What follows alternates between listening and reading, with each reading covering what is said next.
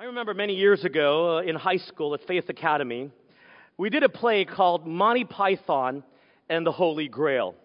Now, some of you, probably most of you, are unfamiliar with British humor, and so you probably don't know Monty Python and the Holy Grail, but it's a play that's been made into a movie.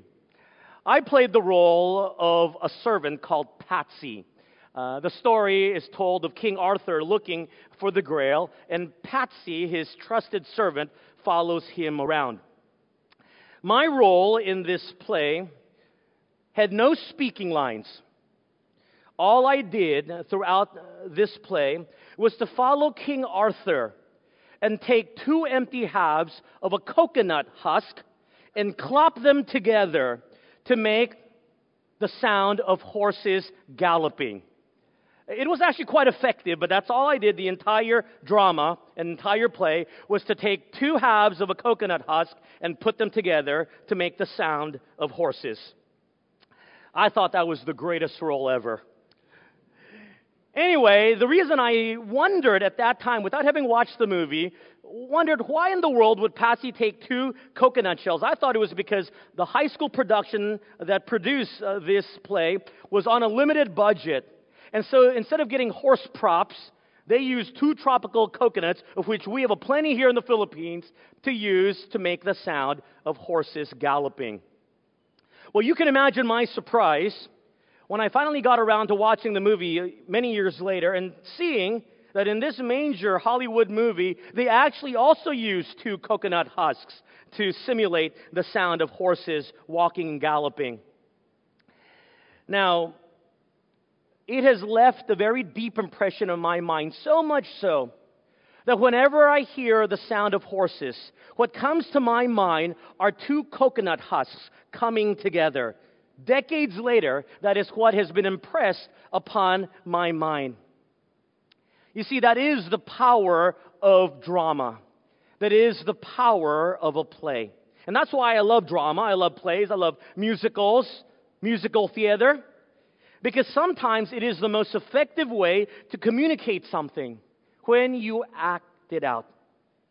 It may surprise you, but there is a place in the Bible where God will ask one of His prophets to perform 4 dramatic acts to get across a message to very hard-headed people. And this is the prophet Ezekiel.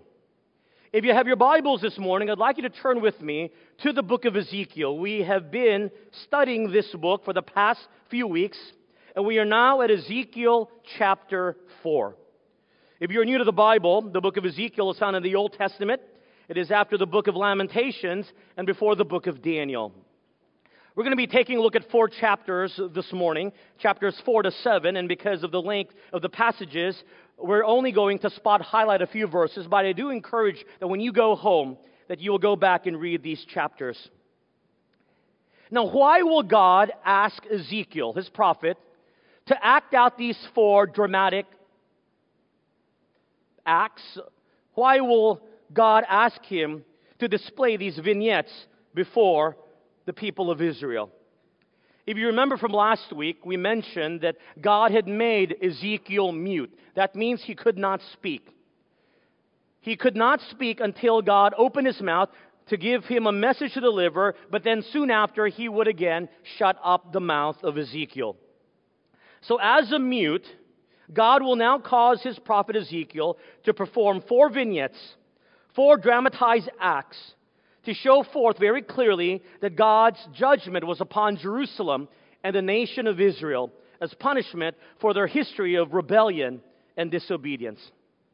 The first act is found in the first 3 verses of chapter 4. It speaks of the fact of the siege of Babylon. You see, Ezekiel is to take a piece of clay tablet, and he is to draw out the city of Jerusalem in its outline form on this clay tablet. Now, there would be no doubt in anyone's mind when they saw this clay tablet that this refers to the city of Jerusalem with its unique shape. In verse 2, the Bible tells us that Ezekiel, on this scale model of this city, is to draw a siege around the city, perhaps using dirt or clay, putting a wall an attacking wall around the city of Jerusalem, around 360 degrees of this city, to exemplify the siege that will soon come to this city. And for those of you who are unaware, the purpose of a siege in warfare is to starve out a city by blockading any food or water or any supplies from getting in, so that the inhabitants of the city would be starved out to come out. Of course, what comes with this siege are an encircling army encamped around the city, which Ezekiel is also to display, along with battering rams ready to take over the city. And this is exactly what the nation of Babylon would do in its final siege of the city of Jerusalem. Then, interestingly enough, Ezekiel, once he has created this scale model of the siege of Jerusalem, is to get an iron plate. And he is to take this iron plate and put it between his face and this scale model. And then he is to turn away his head from the iron plate. And this would be a sign, as Ezekiel dramatized this to those who are watching, a sign that God had turned his face away from what would be the desperate cries of a people under siege. Enough was enough. God's patience had run to its end. In their desperation, the people will cry out, but God would no longer come to their rescue. The iron plates signify in this steel metal pan that the cries of the people were not heard by God figuratively. It was a final prophetic judgment upon the Jewish people that will be executed by the Babylonians in 586 BC. The second dramatic act is found in verses 4 to 8. In this same chapter, Ezekiel is told to lie on his left side for 390 days, and then to turn over and to lie on his right side for 40 days. Each of these days would correspond to the number of years that the nations of Israel and Judah had sinned against the Lord. So the prophet would be facing the north when he's lying on his left side. That would serve to condemn the northern kingdom of Israel. And then when he would be facing south, when he lay on his right side, to condemn the southern kingdom of Judah. Now, most likely, he wasn't in that position for the entire day, because he was called out to act on other things. But perhaps at least a few hours a day, he would lay in that position while the people looked at him. In fact, the Bible tells us in verse 8 that he was tied up. Perhaps Ezekiel had asked his servant to tie him up. So tight was the restraint that the Bible tells us in verse 8 of chapter 4 that he was unable to flip over. And this would not only signify the length of the siege of Jerusalem, but the fact that God's judgment was final. There was no way to undo what God had purposed to do to his people. After years of their rebellion, this was it. Now, the next two dramatic acts by Ezekiel prophetically focused on the results and the details of this siege of Jerusalem. In verses 9 to 17, which is the third act, Ezekiel is asked to prepare food from the grains that are found in Israel. And he is to put them and measure them and put them into containers for his daily consumption while he was lying on one side or the other. Now, he's not counting calories. It is because God had asked him to measure the food and what he is able to drink. It would simulate the scarcity of the food and the water during the siege. In verse 10 and 11, it tells us what amount he has measured. Ezekiel could only eat 8 ounces of food, 227 grams. That's less than the weight of 2 size D batteries, if you know what I'm talking about. Or about 1.4 size of a billiard ball, the weight of a billiard ball. Very, very little food that he could eat every day. He could only drink 2 1/3 quarts of water. That's about 0.63 liters of water. That's less than 2 cans of Coke, if you are looking for a frame of reference of water. And again, it would show that the food and the water supply for the city's inhabitants during the siege by the Babylonians would indeed be terrible, brutal, and scarce. Now notice verse 12 and 13, and then we go to 15, something very interesting, so let me read it. God instructed Ezekiel, "And you shall eat it as barley cakes, and bake it using fuel of human waste in their sight." Then the Lord said, "So shall the children of Israel eat their defiled bread among the Gentiles, where I will drive them." So I said, Lord God, indeed I have never defiled myself from my youth till now. I have never eaten what died of itself, or was torn by beasts, nor has abominable flesh ever come into my mouth. So God said to me, "See, I am giving you cow dung instead of human waste, and you shall prepare your bread over it." God had initially asked Ezekiel to use human waste to make the fire that would make the bread from the grains he had portioned out. But this was so offensive to the prophet because the handling of human waste would have caused him to be ceremonially unclean.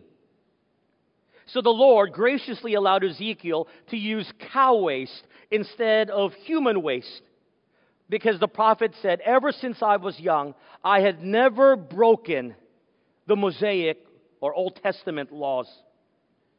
But the point of this, look at verse 13, is that the people were already breaking the law of Moses that they were to live under. In fact, they pretended like they were following the entirety of the law as they followed the dietary laws. But the rest of the laws, the moral laws, they cast out. And so God said, "You know what? Let's stop playing games. I'm going to cast you out to a foreign land," verse 13, "and you will be ceremonially unclean, even in your dietary laws, because you will eat their foreign food, and you will have no option." In their rebellion, God was saying, why pretend? Why pretend that you are following all of the law when you're only following a part of the law? So that you can say you're a righteous Jew, or that you are a chosen child of God. I wonder if that sounds familiar to us. If I were to put that example in today's context, there are so many Christians that do the same thing. We tell others proudly, "I'm a Christian. I'm a follower of Jesus Christ." But the reality is that is simply a title for us. We're a Christian. What religion are you? I'm a Christian. I'm a follower of Jesus Christ. And yet it is ironic that although we say we are followers of Jesus Christ, we do not follow Jesus. We pick and choose what we want to follow, and everything else is that simply a suggestion. So God is telling us, as He told the people of Israel, you might as well not pretend to be what you're not. You might as well not pretend that you are a Christian when you are picking and choosing the rules that I've set forth for you in the New Testament. Stop pretending. Just don't mention it. And that was the point. You might as well continue to live a sinful life, lest you try to pretend and pick and choose what you want to do. It was a condemnation on the people of Israel. But in a present application, it is a warning for us as well. Look at the fourth dramatic act, found in chapter 1, verses 1 to 4. In this last dramatic act, it shows us the results of the siege. Verse 1. "And you, son of man, take a sharp sword, take it as a barber's razor, and pass it over your head and beard. Then take scales to weigh and divide the hair." Pretty dramatic. God asks Ezekiel to shave the hair on his head, and then to shave the beard that was on his face. At that time, all men had a beard. And then he was to take all of the hair shavings, weigh it, and then divided it into 3 equal parts, leaving only a few strands of hair. And what is he to do with these hair shavings that has been divided into 3 equal parts? Look at verse 2. You shall burn with fire 1/3 in the midst of the city. When the days of the siege are finished, then you shall take 1/3 and strike around it with the sword, and 1/3 you shall scatter in the wind. I will draw out a sword after them. So the Bible tells us in verse 2, he leaves his house. He is to walk around the city. Imagine the shock as the people saw a very famous Ezekiel, now bald and without a beard. He is walking around the city. When he gets to the city center, the Bible tells us, he is to take 1/3 of the hair shavings and he is to burn it there. If we were to jump down to verse 12, it tells us what that means. It tells us that in the burning of this 1/3 of Ezekiel's hair, it was a condemnation and a prophetic judgment that 1/3 of the people of Jerusalem would die of hunger. They would die of plague. They would die of the adverse condition that was brought about by the siege. In fact, the Bible tells us the conditions in Jerusalem were so bad that they had to resort to cannibalism. Look at verse 9 and 10. And I will do among you what I've never done, and the like of which I will never do again, because of all your abominations. Therefore fathers shall eat their sons in your midst, and sons shall eat their fathers. And I will execute judgments among you, and all of you who remain I will scatter to all the winds. The siege is so terrible and so complete that the people in such dire straits are forced to eat other people. And historians tell us this is exactly what happens as the Babylonians come to conquer the people of Israel. Ezekiel is then to take the 2/3 of his hair shavings, and he's to go around the city chopping it up with a sword. And this was to show that those who survived the siege would face the Babylonian sword, and another 1/3 of the inhabitants of Jerusalem would die. And again, history affirms what biblical prophecy tells us happened. The final 1/3 of Ezekiel's hair shavings was to be scattered into the wind, which meant that even if they survived the famine of the siege, even if they survived the Babylonian sword when they came out of the city, that they would be taken away and scattered to a foreign land in exile, into captivity.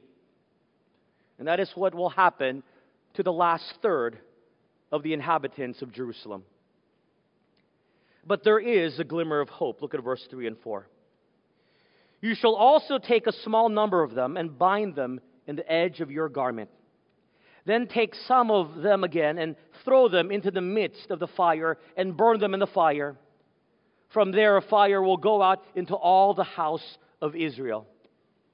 With a few strands of hair, Ezekiel is to attach it to his clothes and then throw it into the fire. But this would represent that even though God is pouring out His rightful wrath upon His people, He would preserve a remnant. And they too will undergo terrible suffering, but He will preserve them.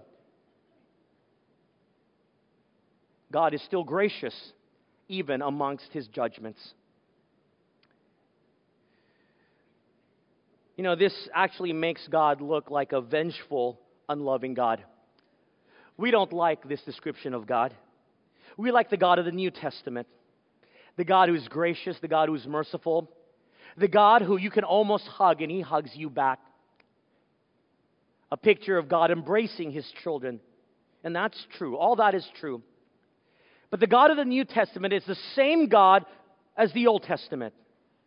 And how God portrays Himself in the Old Testament is the same God of the New Testament. But how in the world do you justify that a loving God can discipline with such vengeance? And this is where we draw out 3 applications. God will reveal that His actions are justified. And He will tell us why He does so to Jerusalem and to the people of Israel. And from that revelation about how God operates, I hope we can apply some things into our life. Look at verses 5 to 8 of chapter 5. Thus says the Lord God, this is Jerusalem. I have set her in the midst of the nations and the countries all around her. She has rebelled against my judgments by doing wickedness more than the nations, and against my statutes more than the countries that are all around her. For they have refused my judgments, and they have not walked in my statutes. Therefore, thus says the Lord God, because you have multiplied disobedience more than the nations that are all around you, have not walked in my statutes, nor kept my judgments, nor even done according to the judgments of the nations that are all around you. Therefore, note this, thus says the Lord God, indeed I, even I, am against you, and will execute judgments in your midst in the sight of the nations. God wants to make it abundantly clear in verses 5 to 8 that He is not senselessly pouring out His judgment. God has been very patient. It is because generation after generation have rebelled against Him. They have ignored the constant warnings by the many prophets God has sent them, that now they will be judged. In fact, God says in verse 5, I gave you a privileged position among all of the nations of the world. Look at a map. Look where the land of Canaan is. It is at the center of three major continents: Europe, Asia, Africa. God gave them this most privileged of positions so that they can serve as the light of the world. They who believe in the living God Yahweh can live their life with such light and in such difference from all of the pagan nations that surrounded them that they would draw others to the light of the living God Yahweh. But what does the Bible tell us? Verse 6. In spite of this privileged position, they rebelled. They lived sinful lives, even worse than the nations that surrounded them. They who were given the light of truth lived in such a way that they were worse than the pagan nations that surrounded them. Can you imagine that? And that's why God's actions are justified. In the same way, Christians, you need to understand that you and I are privileged. We are privileged with truth. God has placed you in a blessed position as He has placed you in your various spheres of influences, that you are to go and to live your life in such a way that you are salt and light of this world. And yet here is the sad reality. Most Christians are no better than non-Christians. In the way we live our lives, we are no better in ethics, in compassion, in humanity, in truth. No better than the rest of the world. So why then would the world want to be attracted to the light of Christ if we are living our lives no better than the world? Let me be honest with you. Being a pastor of a church, I know some of the things that happen amongst Christians, especially amongst Christian businessmen. And if I were still in my corporate job doing business, I would not necessarily want to go into a business partnership with a Christian just because he's a Christian. In many ways, because of what I know about Christians, I may even choose to go into business with a non-Christian. Because I have seen Christians do things that are even more unethical and worse than what non-believers would do. And that is sad. That is a condemnation of our generation. We must be different.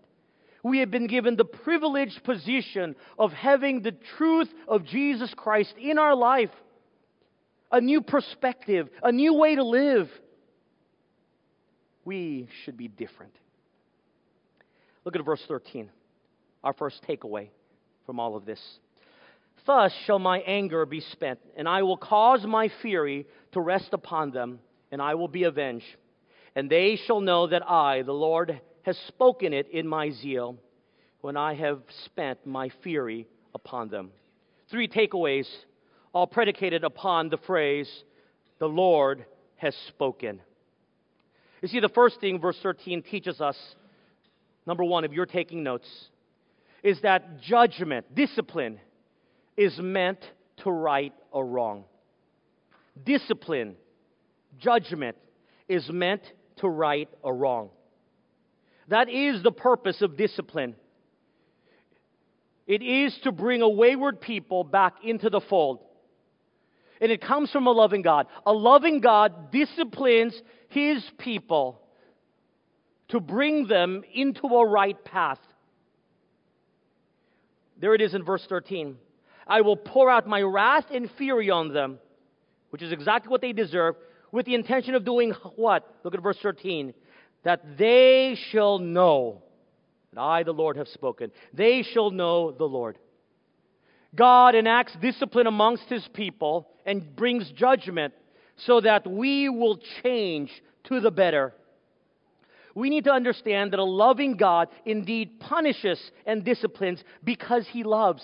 Hebrews chapter 12, verse 6, there it is, as plain as day. The Lord disciplines the one He loves. The Lord disciplines the one He loves. A loving parent has to discipline their children because that parent loves that child and wants that child to change, to be a better person. Isn't that the point of discipline, parents? The child doesn't understand it. The child thinks you're just being mean. The child thinks you're the meanest mother in the world, or the meanest father, or the strictest father in the world. They do not understand that discipline comes because a parent so loves that child that they want that child to avoid the pitfalls of life. And so, parents correct their children. May I say that a parent who does not discipline their children is a parent that does not really love their child, doesn't love them enough to want to discipline. As I've said many times, out of us 3 siblings, I was the most disciplined in my family. Yes, I needed it the most. But you know what? I could have grown up very bitter at why my parents disciplined me the most. I could have told you and told all my friends, I feel so unloved. My parents punished me the most. They always picked on me. Their attention and focus was always on me. I wonder why. Oh, my parents hated me. And now that I'm an adult, I'm free. But no. I'm proud to say today, I believe I'm the most loved child. And people ask why. And I will tell them, because I got spanked the most. They loved me the most because they disciplined me the most. They wanted the best for me. People have asked, well, when did your mom stop spanking you? You know what age my mom stopped spanking me? When I was 15. Now you may think, boy, he was a bad kid. Yes, I was. My mom stopped spanking me when I was already a teenager, playing American football. That's how big I was. And she would use a bamboo stick, and boy, those bamboo sticks are aerodynamic. And I remember the last time she spanked me at the age of 15, I did something, I smarted off, and she got her bamboo stick, and she hit me, and that stick broke. That should show you how hard she hit, but that should also tell you how big I was. But I still remember that time vividly, and when I think about that time, I smile. And when I remember that last time she hit me, I think back and I say, boy, she really loved me. And that is the perspective you and I need to have when we understand that God disciplines us.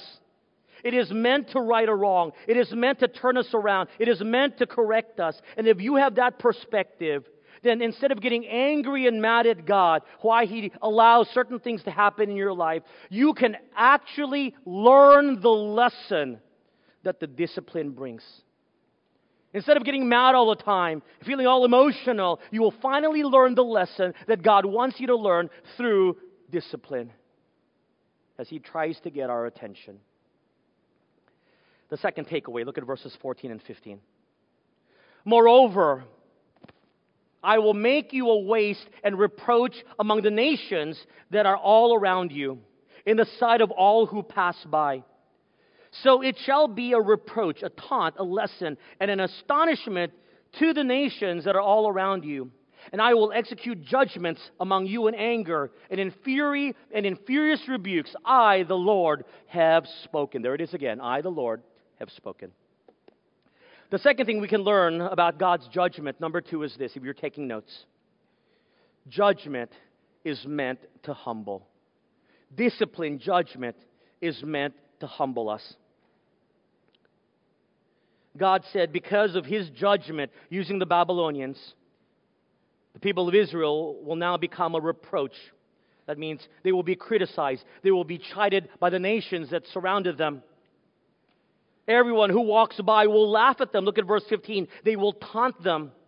They will see the ruins of this once great city and this once great nation, soon to be exiled. And they will be surprised, verse 15, and they will also learn from it. It will serve as a warning to them of what God can do and how He humbles the proud. For generations, the people of Israel had taunted God. We are a great nation. We don't have to listen to you. You really won't do those things to us. God says, well, let me just show you. A loving God disciplines and judges us so that He can humble us. He humbles us in our pride, so that our pride does not go unchecked, that it causes us to do things where God's greater judgment will then have to be poured out in our lives. So, judgment to humble us is a good thing. And you and I know it's often the case. You can't tell a proud person, be humble. It doesn't work. Humility is an attitude. And often a proud person does not become humble until they have suffered. Until they have been disciplined. A proud person can pretend to be humble. But unless they have suffered, they're only faking it most of the time. You know, our culture, we don't allow failure. Do not fail. And so every time our child fails, our friends fail, something bad happens, we come in and rescue them. We're telling them, you are deserving of success. You do not deserve failure. We are actually doing them a disservice when we come to the rescue all the time. And we never teach them that with failure comes humility. And no wonder our young people today have such big egos. And they don't have a grasp of the reality of this world. Because they have been so coddled and so protected that they are not allowed to fail. And we have 10,000 reasons justifying why they failed. Because they are so deserving of success. Men and women understand this now. That sort of attitude will only create very proud people. The Bible is replete with verses and words of wisdom that tells us God's form in judgment coming through failures is a way to humble us. King Canute, which was a medieval king living more than 1,000 years ago, ruling over Denmark, Norway, and England, was a wise ruler, worked diligently to make his subjects better. But as often the case as a monarch, he was surrounded by those who sought to gain influence and prominence with him. And according to the ancient stories, he grew tired of their continual flattery, and he determined to put it to an end. So he ordered one day that his throne be carried out to the seashore. And he gathered his royal court at the seashore. And there at the sea, the king sat in his throne and commanded the tide not to come in. Ocean waves, do not come. And yet, as those words were coming out of his mouth, the water was lapping around his throne and around his legs as the tides of the ocean did not heed him. According to one historian's account, King Canute rose up from his throne and said to all that had gathered there, "Let all men know how empty and worthless is the power of kings. For there is none worthy of the name, but he whom heaven, earth, and sea obey by eternal laws." I love that. Let all people know how empty and worthless is the power of earthly kings. You may be the king of your company. You may be the king of your family. You may be the king of your community. You may be the king of your group of friends. But there is none worthy of that name. There is only one King of Kings, and He is the one by whom, with one word, He commands the forces of heaven to affect earth and beyond. We cannot even stop the waves from crashing over us. My friends, God shares His glory with no one and will judge and discipline those who steal His glory. He will keep us humble. It is a good reminder for us. The third and final takeaway is found in verses 16 and 17. Look with me. When I send against them the terrible arrows of famine, which shall be for destruction, which I will send to destroy you, I will increase the famine upon you and cut off your supply of bread.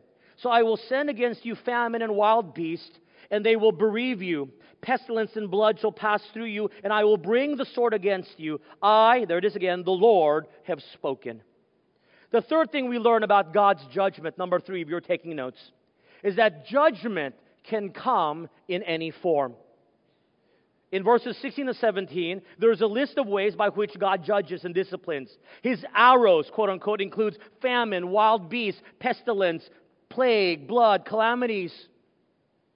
We should understand that God's full range of arsenal of discipline and judgment is effective even for us as believers. His judgments can come to us in any form. It can come in the form of a slap on the hand, figuratively, the sending of someone to perhaps teach us a lesson, a word of correction, a pastor speaking on a Sunday morning, a parent telling you how to live a better life, perhaps something minor like the dashing of a dream, not getting in the school of your dreams, not getting the job you've always wanted. But it's a good lesson so that we can learn from it. And yet, sometimes we don't see that as God's judgment and God's discipline and correction. And so we live our lives, and so He has to have a greater judgment to get our attention. I remember the story of a young man who was hired by the personnel department of a large supermarket chain. And he reported to work at one of the supermarkets in that chain. And there he met the manager, and the manager greeted him with a warm handshake and a very warm smile. And then he handed that young man a broom and said, "Son, your first job will be to sweep the store." But the young man said, but sir, I'm a college graduate." To which the manager said, "Oh, I'm so sorry. I didn't know you were a college graduate. Here, give me the broom. Let me show you how to sweep." Most young people of our generation would say, "That job is beneath me." Sweeping the floor? We don't see that as a way by which we can learn from it. We don't see that as discipline or judgment. We just see that as our lot in life, reaching some bad misfortune. But you and I need to understand that judgment from God can come in any form. Sometimes a simple slap on the hand through a word of correction. Or sometimes it can come in form of something bigger, like a sickness, or perhaps even persecution, the loss of a business, or even death. If you don't believe me, look at 1 John chapter 5, verse 16. In 1 John chapter 5, verse 16, a letter to Christians, it talks about Christians who continually sin, that they will sin unto death. That means God may prematurely take their life because as a loving God, He cannot bear the thought of Christians continually sinning, and therefore He may end their life before His appointed time and call them back to glory so that they would no longer sin more.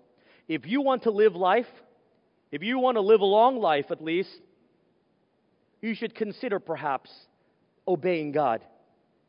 Because He has in His arsenal of discipline death, even for a Christian. Learn the lessons when the mild disciplines come, so that He will not have to levy heavier ones. We don't have time, but if you were to read further in chapter 6, talking about the destruction of pagan shrines because of Israel's idolatry, and then you were to read chapter 7, talking about the destruction of the entire land because of the litany of Israel's sins, you will see in those two chapters that indeed a just and loving God doesn't allow sin to go unpunished. You and I need to understand that. Yes, we acknowledge that Jesus Christ, when He died on the cross, and that our belief in the substitutionary atonement of Jesus Christ means that we will go to heaven. He died for our sins, past, present, and future. That does in no way negate the fact that there are consequences to sin, and that God also punishes for sins even in the lives of Christians. He just doesn't hold it against us in terms of our eternal destiny, but He does punish. So please be aware of that.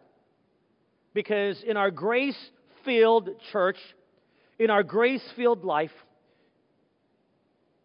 we focus so much on grace, which is very important, and we affirm that completely. But sometimes grace can be abused to the point where we don't believe God can judge and punish His children. Well, guess what? He does. And it won't be anyone's fault but your own. Because the warnings are put in place, and they are explicitly stated right here in the Bible. May the warning of God's judgment be a warning to all of us. May it be a reminder that it is for our good, coming from a loving God, to right wrongs. May we accept it, understanding that it is a vehicle by which we can be humbled. And may we understand that it comes in any form, and that we should choose the mild form of it before heavier sentences are levied against us. May our lives be transformed so that it is lived rightly before God. Let's pray. Father, thank You for Your word. It is a good reminder even for me that You are a God of love, and as a God of love, You judge Your people. Father, I pray that the men and women of this church would live their lives in such a way that when they say they are Christians, followers of Jesus Christ, that they do not simply go through the motions of Christianity, that they do not simply pretend to be a Christian in their actions, that they live it out with the enablement of the Holy Spirit so that they can live a life set apart from this world to influence this world for You. May we indeed be the light of Christ to our community. And if we have strayed, may Your judgments and disciplines wake us up, call us to attention, and bring us back into the fold. In Jesus' name we pray. Amen.